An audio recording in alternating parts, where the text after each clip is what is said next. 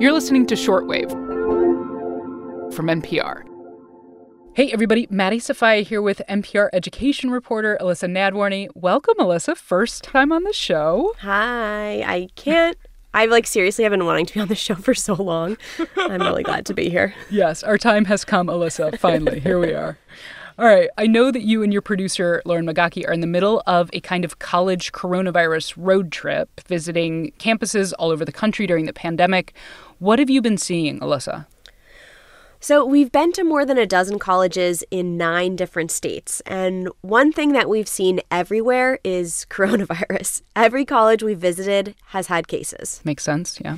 We started at the University of Georgia watching students move in.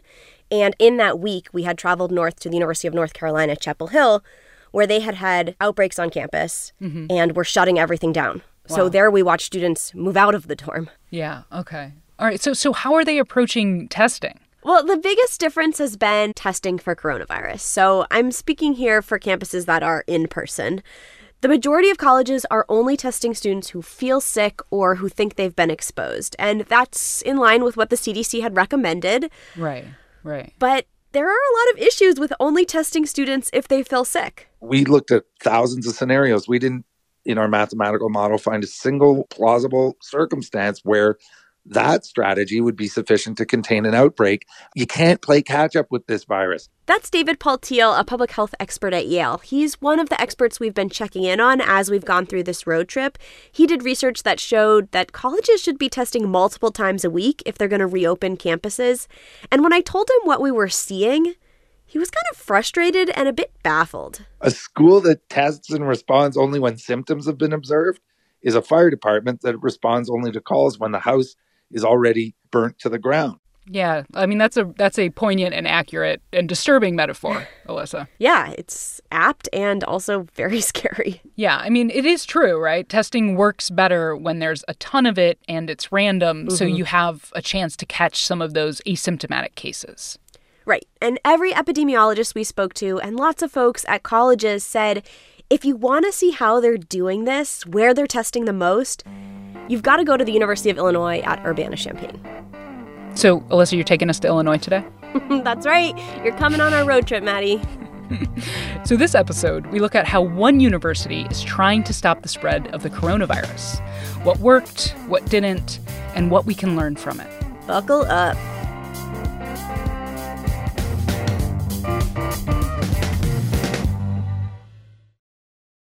Today we're looking at how one university is tackling the coronavirus, the University of Illinois at Urbana-Champaign. Nice to meet you. Alyssa, this is a really big campus, right?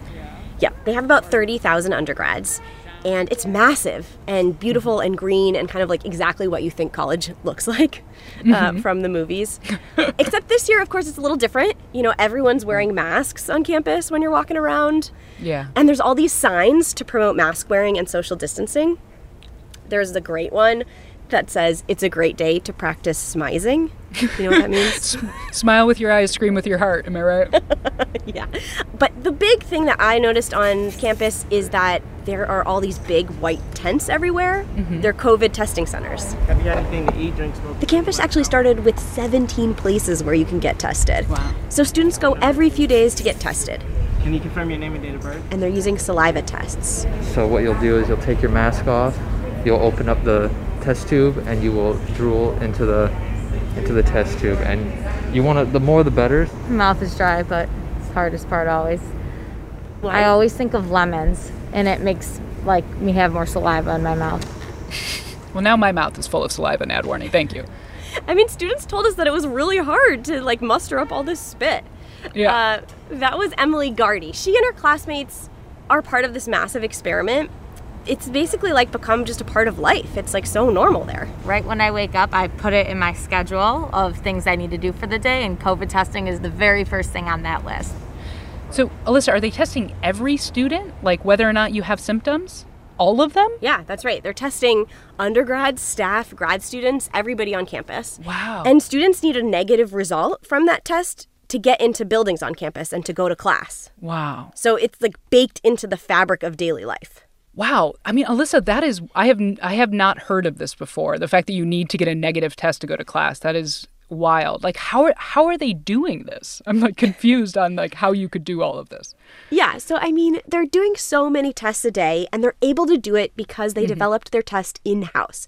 They process their tests at the vet lab. They've repurposed to focus on these tests. They're working pretty much 24/7 to get the results back. So they're able to get them back so fast, like, because they're literally working at 3 a.m. in the lab. Yeah. Like, they're cranking this stuff out. Wow. And when we were there, some days they actually did about 2% of all the testing in the U.S. done right on the campus. Wow, that is wild. Okay.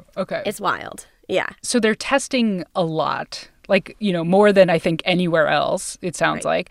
What does that mean for controlling the virus? Are they able to have like a relatively COVID-free semester, their first semester? Well, that's what they were hoping. I mean, in just under 2 weeks of classes, there were more than 700 positive COVID-19 cases on campus. Wow. That's a lot. Yeah. Probably more than they anticipated, I imagine. That's about what their original models had predicted for the entire semester. I mean, I guess I'm not really surprised, though. It's a really big university. Yeah, and it didn't surprise the students we talked to. We happened to be on campus when this kind of big spike happened and the school announced a lockdown.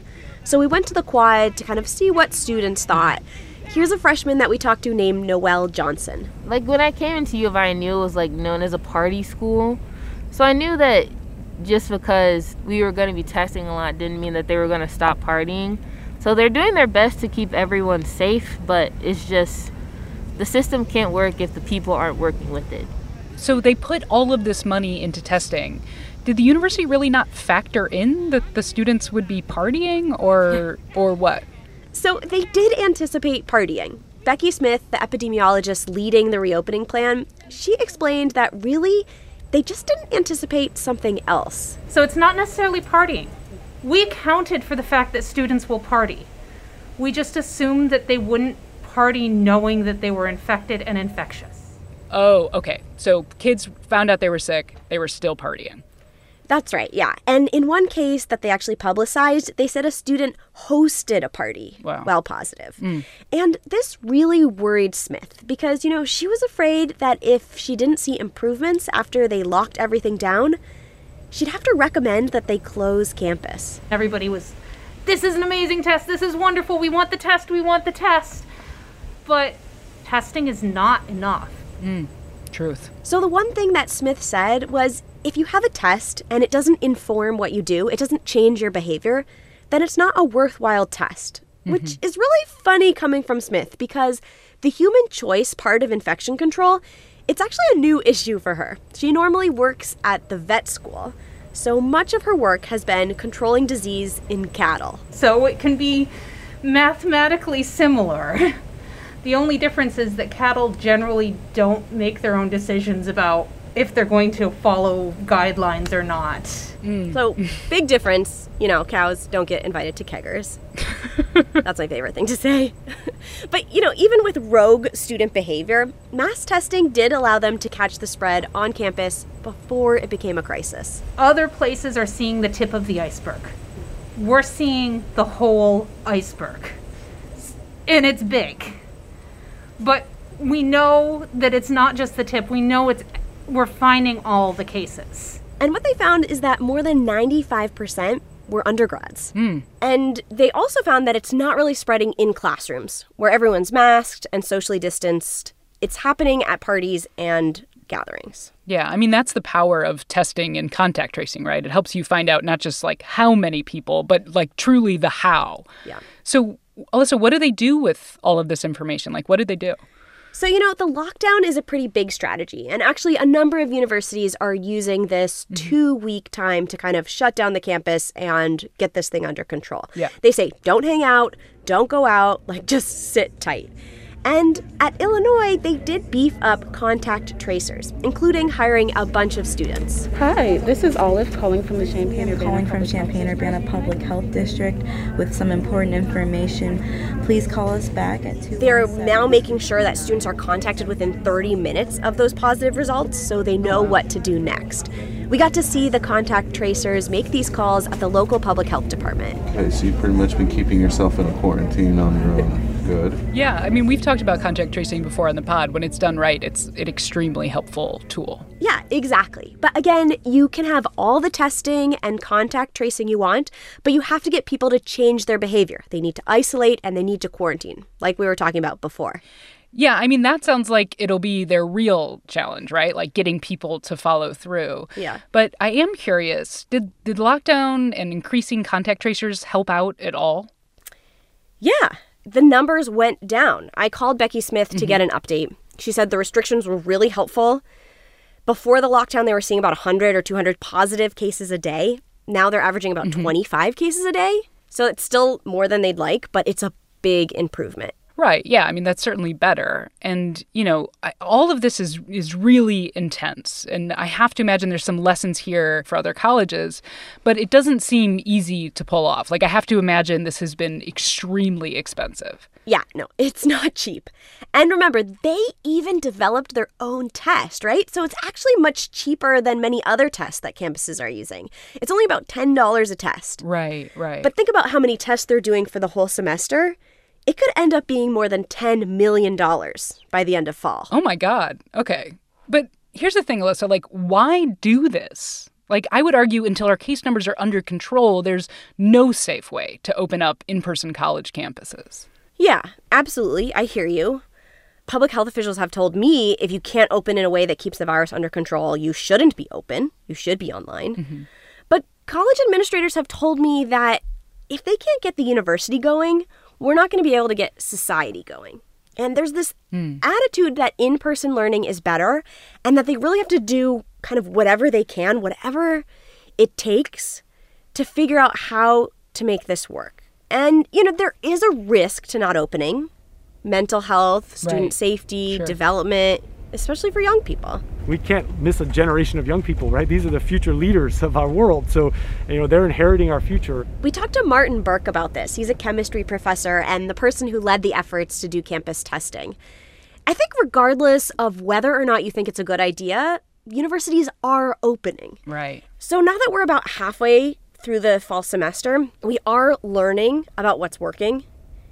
And Dr. Burke and the University of Illinois say they want to make their experiment work and they want to be able to be a model for other campuses trying to do the same thing. Our mission, you know, we are a land-grant institution. So our charge is do something good. You know, with fast, frequent testing, it can make a difference. And, you know, I think that's the best thing that we could do as a beyond our own borders at UIUC. If we can be an example and show that it can work, that can be extremely powerful. You know, despite all the up and downs and the lockdown at the university, folks around the country are taking note. You know, they're looking to the University of Illinois to learn how they can better implement testing programs.